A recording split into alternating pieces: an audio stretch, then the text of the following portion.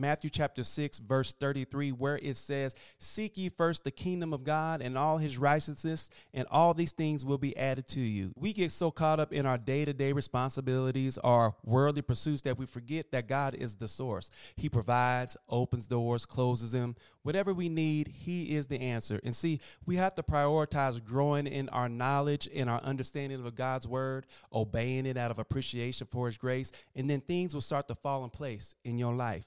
So we need to start our day with prayer. We need to read his word. We need to seek understanding. And then we need to set our heart and mind on pleasing God one moment at a time. And if you do this, you will see God's principles showing up in your life more and more each day. I hope this helped you. Remember, follow, love, obey, worship, like, share, subscribe, and I'll talk to you soon.